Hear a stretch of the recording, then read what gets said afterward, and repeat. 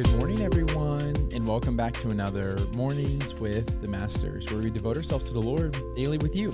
Good morning, you guys. Good morning indeed. We're picking up with day 4 of our Attitude of Expectancy devotional in the Bible app. There's links to that in the description if you guys want to follow along with us. And as always, I'm going to read the scripture, then Tori's going to pick up with the Devo. Let's do it. The scripture is James chapter 1, verses 5 through 8. And they say this: "If you need wisdom, ask our generous God, and he will give it to you.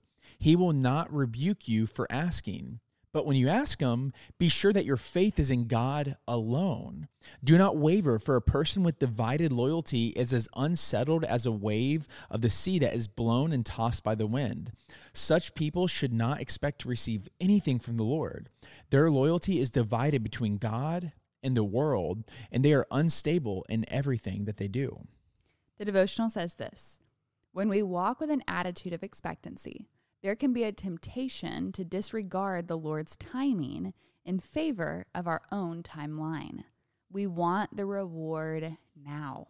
While it's important to have faith that the Lord will ultimately make all things work together for the good of those who love him, sometimes we forget that there's a journey needed to achieve that final result.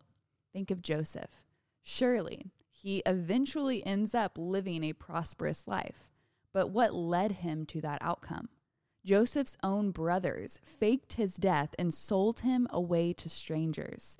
He is later framed by his new master's wife, thrown into prison, and only after remaining faithful to the Lord through all of this misfortune is Joseph elevated to be Pharaoh's second in command over all of Egypt.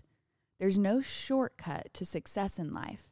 And this is true for our walk with Christ as well. Having an attitude of expectancy means we should have faith in God's plan just like Joseph. We should trust that he knows best and can accomplish far more than all we can ask or imagine, while also having the wisdom to expect adversity during the journey. Why should we expect adversity? That's simple. God regularly reiterates that trials are a part of the journey. Testing our faith benefits us by producing endurance, which is required for spiritual maturity.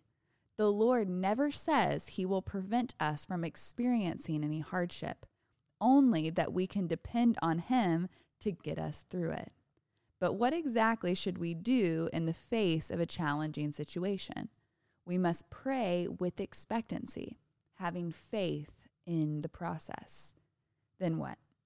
It might sound easy to say, trust in the Lord, but what happens when the Lord takes action?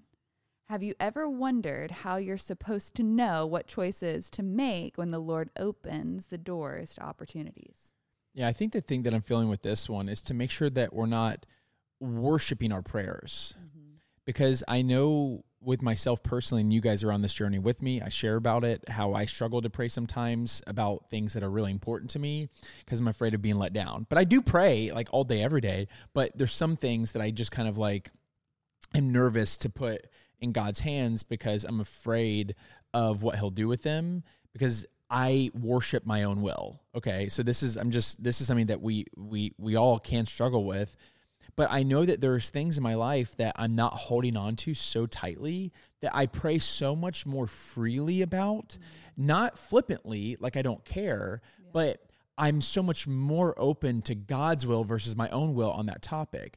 And so I would, I guess, pose that question to you all on the things that you're the most expectant for God to come through on.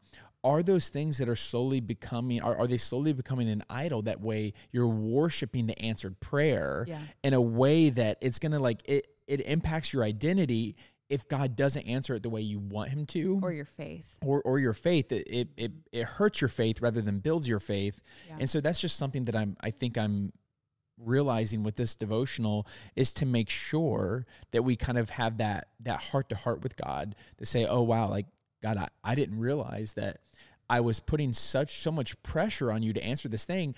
I was almost making that thing my God. Yeah. Because if that came through, then I would be happy. But right now I'm unhappy because I don't have that thing. Yeah. But in actuality, I have you, which is everything. And so I think just kind of wrestling with that could be really helpful for us. Yeah, that's so good. I loved the first line where it says, when we walk with an attitude of expectancy, there can be a temptation to disregard the Lord's timing in favor of our own timeline, because we want what we want now, because we live in a society that's like Amazon Prime. Like, I literally, you guys, it's gotten so bad to the point of like, if there is not next day shipping, I am like annoyed by that. Yeah. Like, it's 2 day shipping. Like, that used to be the coolest thing that ever existed. Like, I will get this in 2 days. And now I needed some medicine for Micah, and I paid the extra $2.99 to have it overnighted, that it would be here at 5 a.m. And it's like, we're used to being able to get what we need right when we need it. And then we put that expectation on God, when God is more concerned with our heart posture than our situation. It's not that he's not concerned with our situation, but he's the one that realizes and can see what's happening internally. Like what Chad was just saying, he can see, hey, I can tell that you are more concerned with me answering the situation in the way that you want than actually praising me. And he can see that shift of like, what is actually on the throne of your heart right now? And so maybe he won't answer in a certain timeline because he needs you to realize this shift. He needs you to realize that you've put too much pressure, too much glory, too much weight on this thing. And he needs you to remove that from the throne of your heart and remember who sits on the throne of your heart. And then maybe the situation is worked out, but maybe something internally needs to be worked out before the situation is going to be worked out. And so I think being aware of the fact that God knows the posture of your heart. And so maybe if something isn't working out, you can ask the Lord, like, okay, God, I don't see this thing working out in the physical right now. So what are you trying to work out in me in the spiritual realm right now? And how can I be awakened to that and lean into you in that, so that we can walk through this process together and you can change my outlook on what's going on physically? Yeah, it makes me think of the Israelites, where they were in the wilderness for 40 years to go a distance that would only take them 11 days. Yeah. So think about how long 11 days is. It's less than 2 weeks. And think about 40 years. It feels like forever, you know? Yeah. And so I think it's important to make sure that that we're open to how God wants to change our hearts and move inside of our life versus just move the external things. Because again, like Tori said, he cares much more about our internal than our external. Yeah. And so that way we can make sure the trip doesn't take 40 years. It can only take 11 days. Very true. Want to praise the note? I do.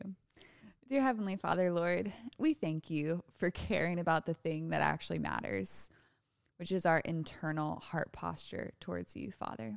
We thank you that you're always working and that the sanctification process looks different for us individually.